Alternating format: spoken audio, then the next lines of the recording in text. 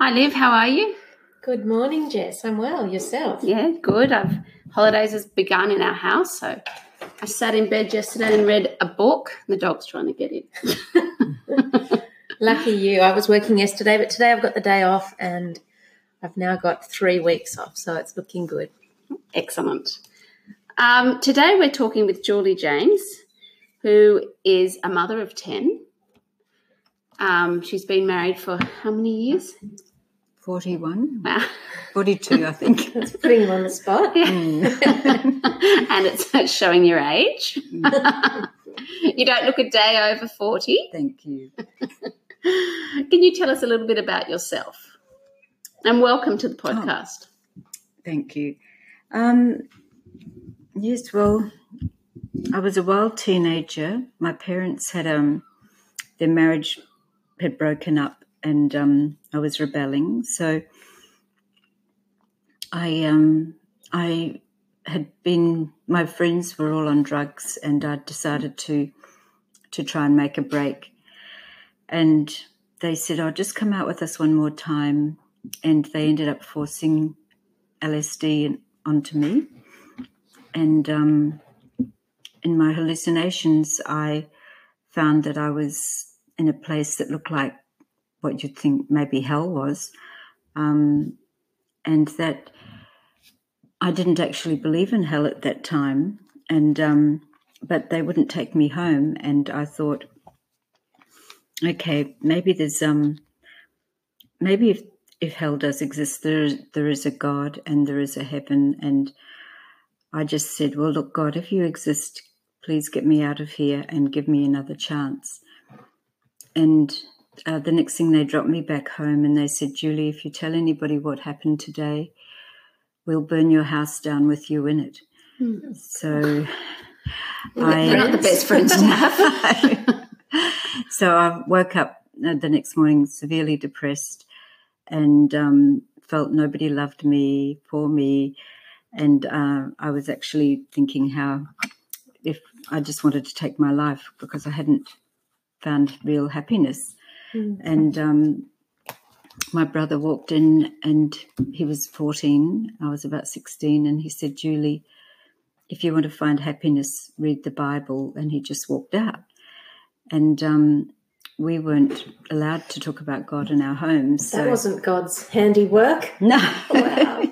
So I thought, oh, my gosh, maybe God is giving me another chance. Maybe, he doesn't want me to take my life. I don't know. Maybe I should just look at the Bible before I decide how to take my life. Mm-hmm. And so I'd had one sitting on my shelf from school from years before and just opened it up at Genesis, read the story of Adam and Eve and how they'd rebelled against God's plan and for them to live in paradise. Mm. And I just saw what mess we'd made our world into. And basically I just, I said, okay, God, I believe that you exist. But all I need to know is that you love me, because why do you want to live if nobody loves you? And at that stage, nobody did that, I thought. So the next thing I felt these arms wrapping around me. And I just felt totally immersed in this unbelievable love that I can't describe.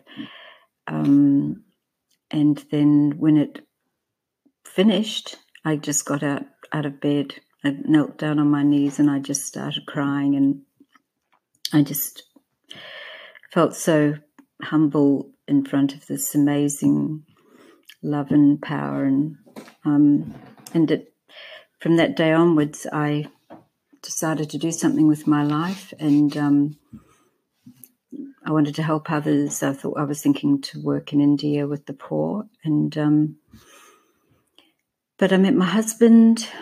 We got married, had 10 children, which was none of my plan. I never wanted to marry. I'd never seen a happy marriage, and definitely not have children because I'd only seen unhappy children and divorced families. So, but I decided, well, I was going to do something. I was never going to let my marriage end in like the way my parents did. But there was a catch to that, and I think it happened when my dad made Mum have an abortion, and she didn't want to, but she felt if she didn't, he may abandon her with 4 children. So, were you aware of this? Not at all. No. This was probably when I was maybe 10 years old. Anyway, but she was suffering a lot with depression, and when I put it all together, I think that she told me 40 years down the track that she had not wanted to have the abortion, and she wished that somebody would stop her. And even at the abortion clinic, if somebody had said to her, "There's another option, we can support you," she would never have gone through with it. And since that day, she said she basically didn't want to live. She didn't feel worthy to live. Anyway, so. Wow.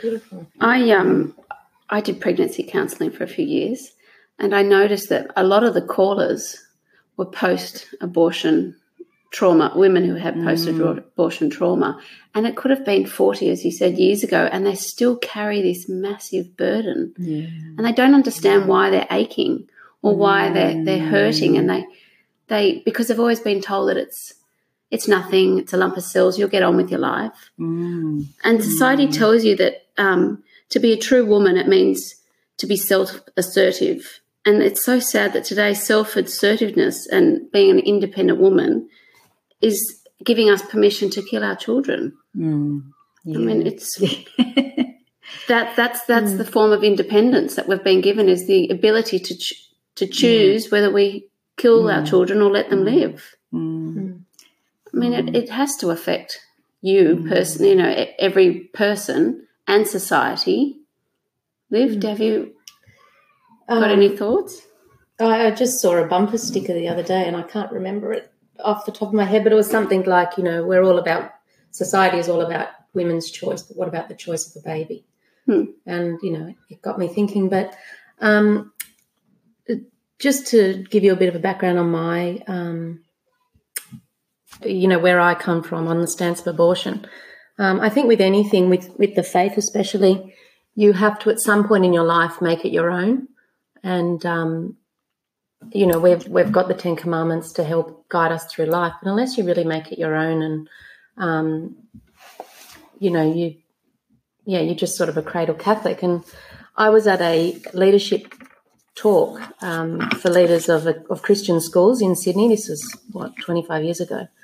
And there was a speaker there, and there were speakers from all over the world on people who had overcome adversity. And there was one girl there called Gianna Jensen, and she was an American pro-lifer and a disability rights activist. And she was the result of a failed saline abortion, and her mum was 17. And she said she has cerebral palsy as a result, which affects your movement, but she describes her cerebral palsy as a tremendous gift. And it was that moment that was my clearest moment. Like, I know the Catholic Church is against abortion, and we support life from conception to death, to natural death. But it was that moment, hearing this girl's story, that it became really clear in my head the Church's stance on abortion. That was when I thought, yep, I have to do something about this. But you also were a nurse. Yeah. So, look, after I heard Gianna speak, I did do sidewalk counselling for a little bit, and I know there's a big hoo-ha in the media at the moment about it, but I can honestly say that it was very peaceful on the side of the Pacific Highway all those years ago, but there was a lot of anger from motorists driving past and horns and things like that. Then I sort of got caught up in life, and I didn't do counselling for a long time. And then I got to uni and I did nursing, and I was a first-year nursing student on a midwifery prac, and I had been waiting all day for this poor young girl to labour, and it was taking a lifetime. We all know that. How many births between us? 20? Yeah. Oh, goodness. But she was having an induced abortion. Yes. So, well, at the time, no, this was a different one. So I was waiting for this girl to labour, and it was taking forever, and I was just doing uni notes and things. And then the head nurse came to me and said, "Oh, well, if you're bored, if you don't have anything else to do, why don't you come and look at what did she call it? Why don't you come and look at the placenta and membranes?" They were the exact words she used. So for me, placenta and membranes was the afterbirth because, as you know, they have to check your afterbirth that nothing's left. So I presume that's what I was looking at, and I scrubbed up, put gloves on, and walked into this room, and she just said, "Oh, it's over there in the red bucket." And I went over and lifted the lid off, and there was this perfect little boy in the bucket, and it just shattered me, absolutely shattered me. And I remember thinking, "Oh my gosh, can I baptize him?" How big was he?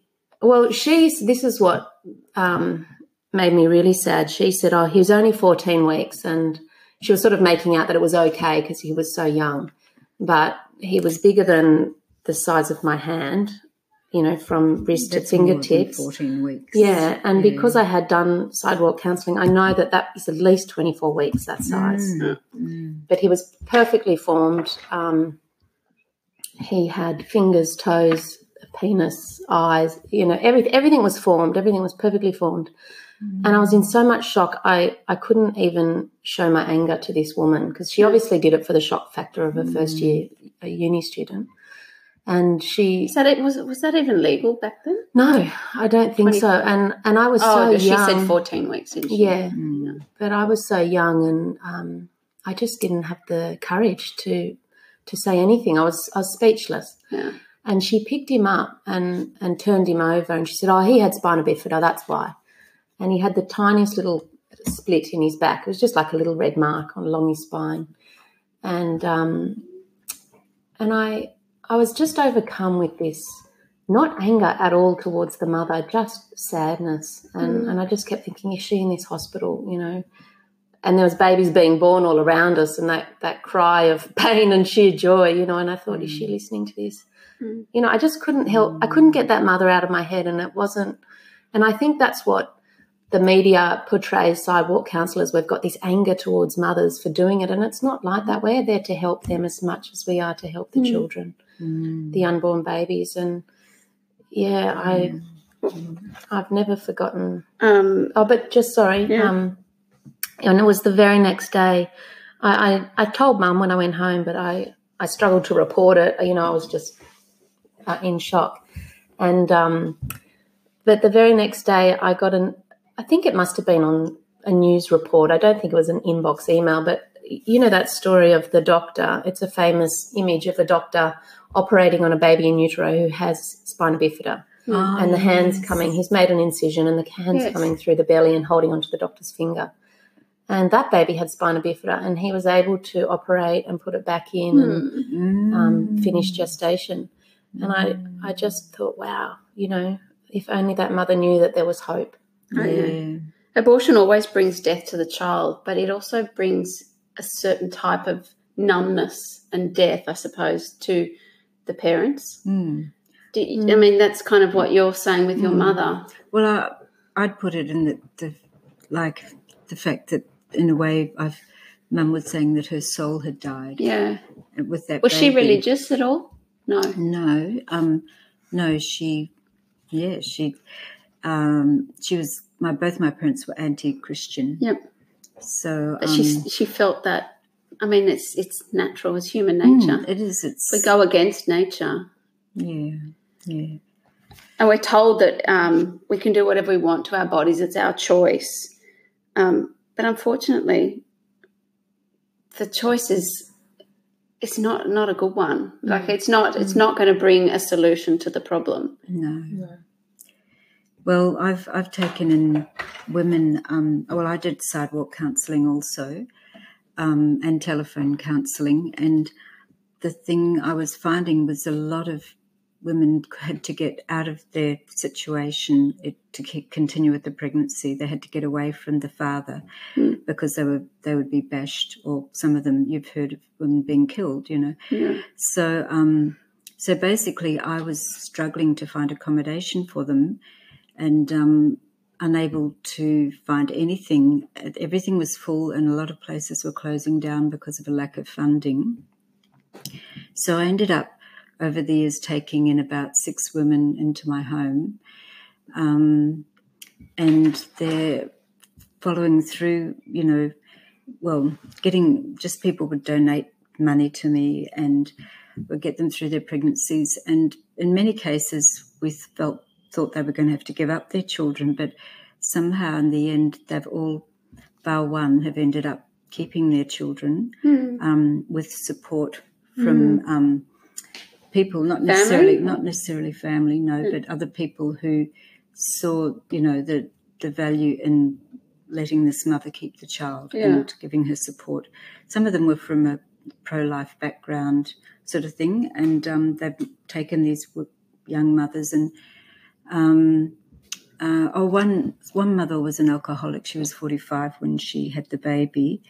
Her other 5 children had been taken off her because of the alcohol. She wasn't able to care for them. And so it was like pretty desperate situation. The GP said, as soon as he said, I'm reporting you to docs, you're going to have an abortion, da-da-da-da. And after talking to me, she said, no, we after going through it, she said, I was adopted. I had a beautiful adoptive parents. And she said, I'm going to adopt, even though the father of the baby said you either abort or keep the baby. You're not giving it away. Because the last pregnancy, the baby had been given away to some distant relatives, and he was really upset about that. But he actually broke her arm before she got pregnant. So he was violent, It was just so sad. But so in the end, that she hasn't got the little boy, but she's a member of the family's got him. And once she goes through rehab, which she's been coming in and out of rehab, but she's going in for 9 months this time. And if she does, she'll be able to get her son back. And another one was an overseas student who she was deported back to China because she overstayed her visa to have the baby. The father had locked her out of the house and changed the locks on the house, so she was homeless. And so she lived with us, and then he was 15 months old, and they said, they'll put her into detention if she doesn't go home. And she couldn't take this baby back because she had a child already in China as a single mum. That child's not recognised as a human being or a citizen or anything. So she just left the baby with me and went back to China. So I had this beautiful little baby boy, but in the end, the father who denied he was the father refused to have DNA testing. Once the mother went back to China, decided to come and visit him, fell in love with him, and now after 3 years of gradually breaking him into being a father, he's now taken this little boy. Wonderful story. So, anyway. You're a good woman. Oh, well, I get a lot of pleasure out of seeing, lives taken care of. I know, but abortion kind of imagine how many people that haven't been born that should have been born, and families that don't exist now because of abortion, and aunties and uncles that could have been, should have been here. Whole generations are kind of missing. Well, my mother also had an abortion when she was raped as a teenager. So I've got 2 siblings missing, and if they had even half the children I had, that would be 10 children between them.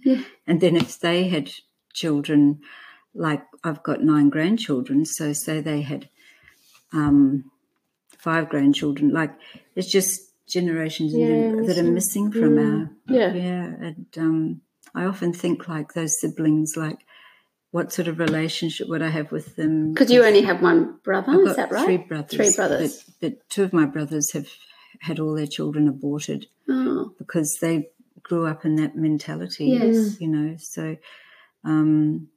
so abortion has really affected your family on a very personal level. Yeah. And they're both very unhappy, those 2 brothers. It's very sad. People always say the pro-life people, movement, are only concerned about the baby, and it's always focused on the baby. You're killing the baby, and they're shoving maimed babies in people's faces and pictures of. But they don't understand that we really are about the woman, like the baby and the mother. I mean, you taking 6 women into your home, shows that the empathy there is for both mother and exactly, which really is. If you don't care for the feminism, mother, isn't it? Like we care for the woman, we care for the mother. Yeah. And what do you have to say to? Do you want to speak about that? The fact that we're kind of seen as being anti-feminist when really we uphold women. Yeah. Well, I mean, I wouldn't have 10 children if I hadn't seen that motherhood was something very worthwhile. The fact that what you give to those children is going to benefit society, and they've all become very self-giving type of professions. Doctor, lawyer, journalist, nurse. Yeah. So I think, feminism they're going down the wrong track, especially being anti-male. Yeah, exactly.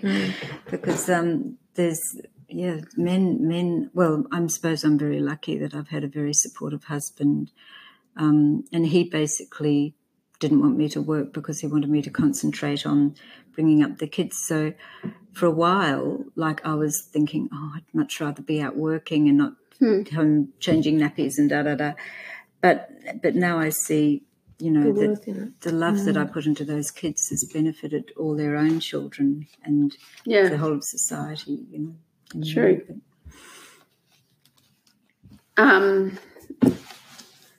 So, Olivia, have you got anything that you wanted to add? I'm going a bit off on a tangent, but I was recently at a child protection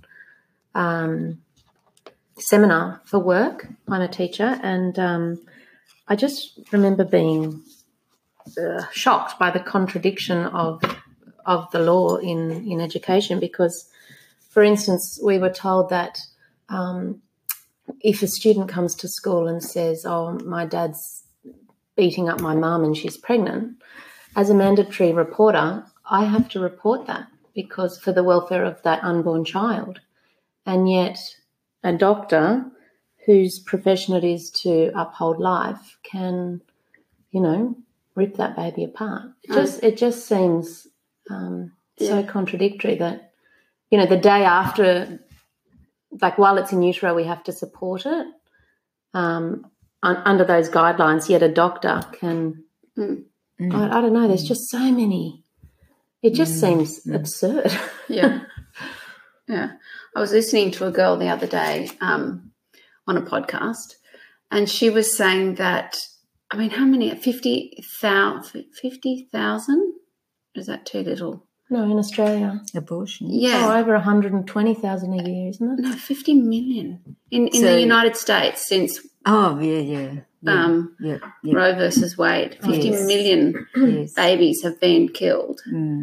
So with the statistics like that, you have to assume that most people have had one, have either had one or is directly affected by abortion. So we have to be very sympathetic and very, caring because they're our friends, they're our mothers, they're our grandmothers, they're our aunties. Yeah. And they are hurting. They're aching. Do you have any, because you're such a compassionate woman, do you have any advice on how to speak to people who are either considering abortion or who have had an abortion? Well, one woman that I tried to help, I did face-to-face counselling with her, and she basically was from Turkey. English was a second language. She had been working in Australia and living here for many years, but she had nobody supporting her to have that baby. The father of the baby had told her he was unattached to anybody. When she got pregnant, he said he was married with 3 children and that she had to have an abortion. Then she'd been she was under a psychologist at the time who she went to see, and he said, you have to have an abortion. You're not going to be able to cope with this. She rang her mother in Turkey. Her mother said, if you don't have an abortion, I'll never talk to you again. How old was she? She was 40 or 39. And she'd never been pregnant before or anything. And I think basically she had very bad morning sickness, and she was unable to work because of that. And so I just gave her money to pay for her rent and things. And so a couple of days later, she went to the abortion clinic. She couldn't go through with it. She came back. Then she just, after speaking to her mother, she just went back again. She said to the abortionist, is there any other option? It was hard for me to tell her what the effects are going to be afterwards, because all she could think was the present, here and now. Yeah. Anyway, he said, no, you've got no options. You won't have any money. You've got no father for the baby. You've got no family support, da-da-da.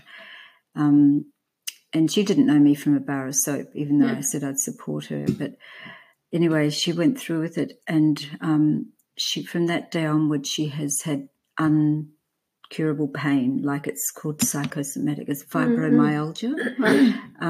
She hasn't been able to work since she had the abortion. Whenever I go and meet up with her for lunch and that, occasionally, if there's a little toddler around, she'll start crying, and I feel guilty, like having my grandchildren around when she's there, because it brings back all these memories. And I tried to get her to have post-abortion counselling, because there are professionals in that area. Rachel's Vineyard, is it? Not actually, just starting with weekly sessions that were free. They were free to her, and she got a parking fine the first day, and because she didn't have any money, to pay parking fines and things, she just didn't go back. And I've told her about Rachel's Vineyard and things, but she's just so severely depressed that I can't motivate her to do much. But anyway, after 9 years since she had the abortion, she's just packed up and gone back to Turkey. But she says she's coming back. Anyway, I think it's love to love them. Yeah. We're all broken and we've all made mistakes. And to show them that they matter and their pain matters. That's the thing. Nobody else would recognise. No one acknowledges that. She went back to the psychologist, and he would not recognise that the abortion had caused her to become so debilitated. Yeah, that's the problem. Okay. What's that book? There is a book. Giving Sorrow Words. Sorrow Words. Yeah. What was that? Melinda Tankard Reese. That opened my eyes completely to the post-traumatic stress of abortion. But the abortion, the decision is normally not the woman. It comes from outside influence. Pressure. It comes from pressure from family, from the partner. They're not the one. You have this life inside you. You're changed completely, whether you realise it or not. Yeah. And I mean, no matter what anyone says, I think deep down that it's a life. And I know, when I've had a miscarriage, that still affects me, and that was 10 years ago. And it still affects my children, especially my little girl. So, we do know that it's a life, but these poor parents that are considering abortion or have gone through with it, they have to find a way to justify it, and hence a lot of them, say it's not a human life. Well, they're constantly in denial. Oh, it didn't affect me. I'm fine. But deep down, they know. And sometimes it's not immediate either. Like Julie's mum, it can rear its head 40 years later. But it sits there bubbling away. And it comes out in certain things, or triggers like children or anniversaries and birthdays that they would have had, and they remember the birthdays. Yeah. And like this little bub that I saw with spina bifida, a lot of women these days, sometimes it's through choice of a partner, but a lot of times the babies have a medical condition, and they're told to abort because of that. Julie, you have a son who's Down syndrome. Were you ever? Was it suggested? Well, or the doctor knew your stance? It wasn't picked up. No. Well, I would have said no because both my husband and I believed every child had a right to life, and no matter what disability. And we both worked with children with Down syndrome, but the thing is that it wasn't picked up during the pregnancy, even though I was telling the doctor he wasn't as strong and his kicks and that was so different. Oh, yes. Anyway, but wait, did you feel less sick? Because you know how they say, being sick is a sign of a healthy baby. No, I had hemorrhaging at the beginning, but I had that with quite a few pregnancies. But it was. So just the ultrasound didn't pick it up. You can have more invasive testing and that probably would have picked it up. But usually with all the women I know who've got children with Down syndrome, the ultrasound has picked it up early on, and then they're offered more invasive testing. Although nowadays the testing's getting more and more simple. But so I didn't know he had Down syndrome until he was born, and both my husband and I could see it.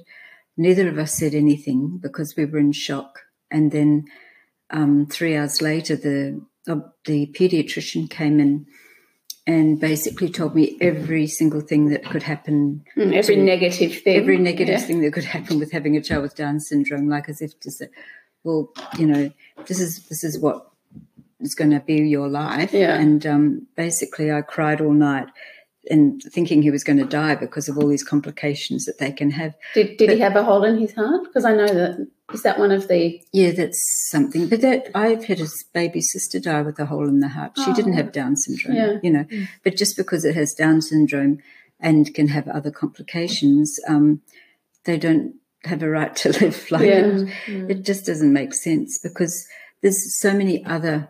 It's only because they can pick up Down syndrome and eliminate it. Like in Iceland, they boast of 100% freedom of Down syndrome in their country.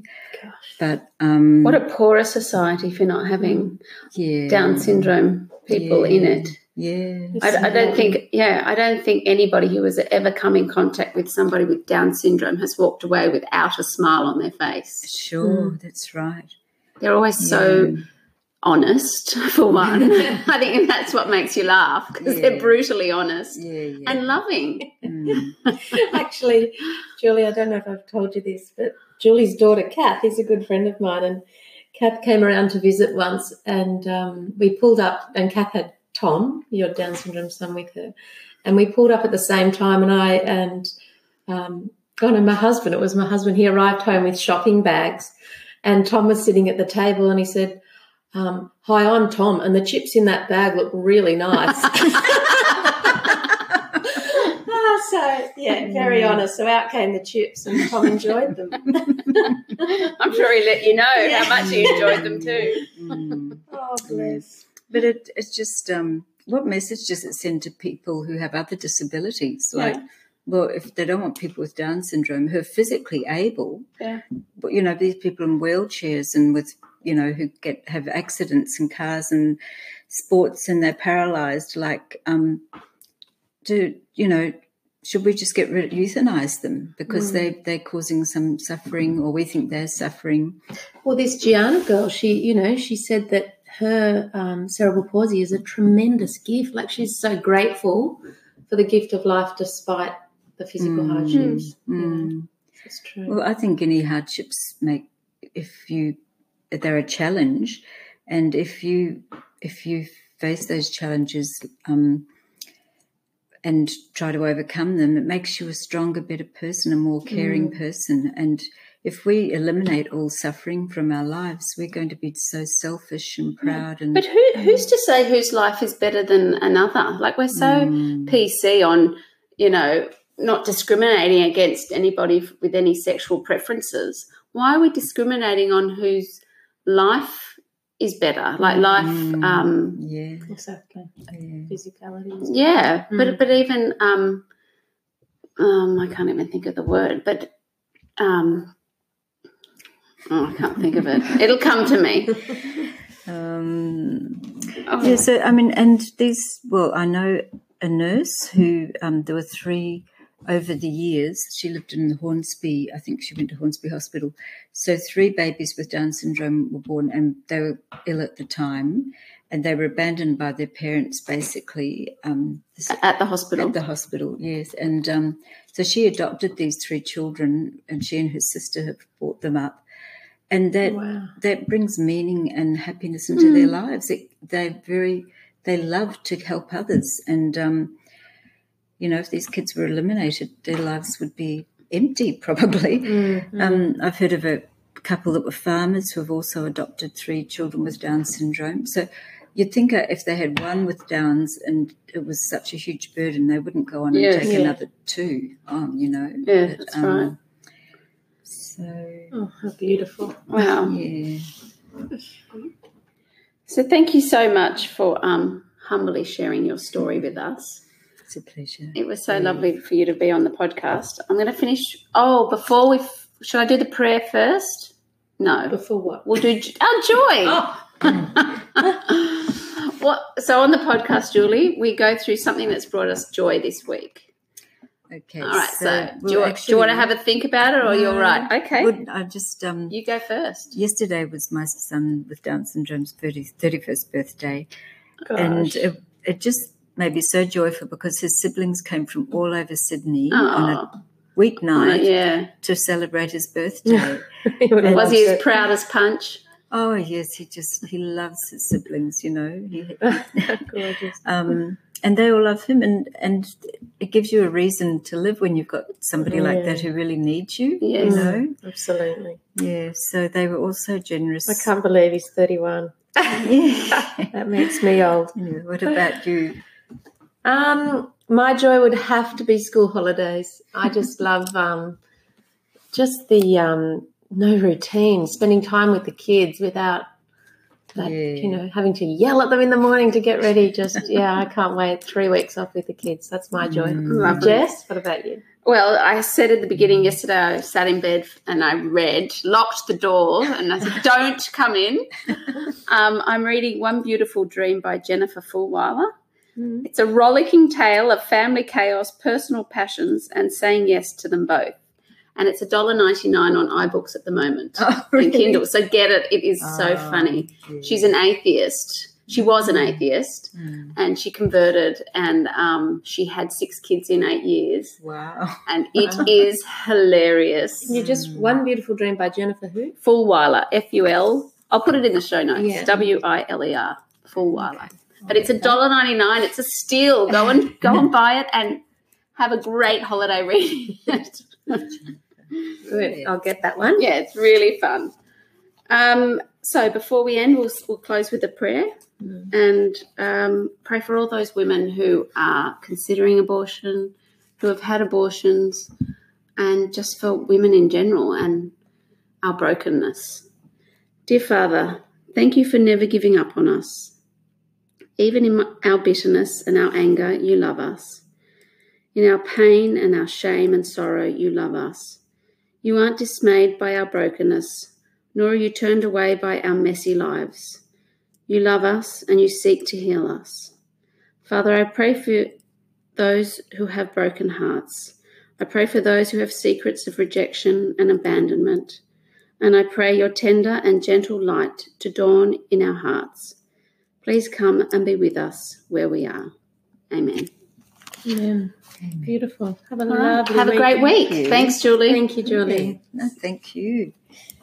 That was great.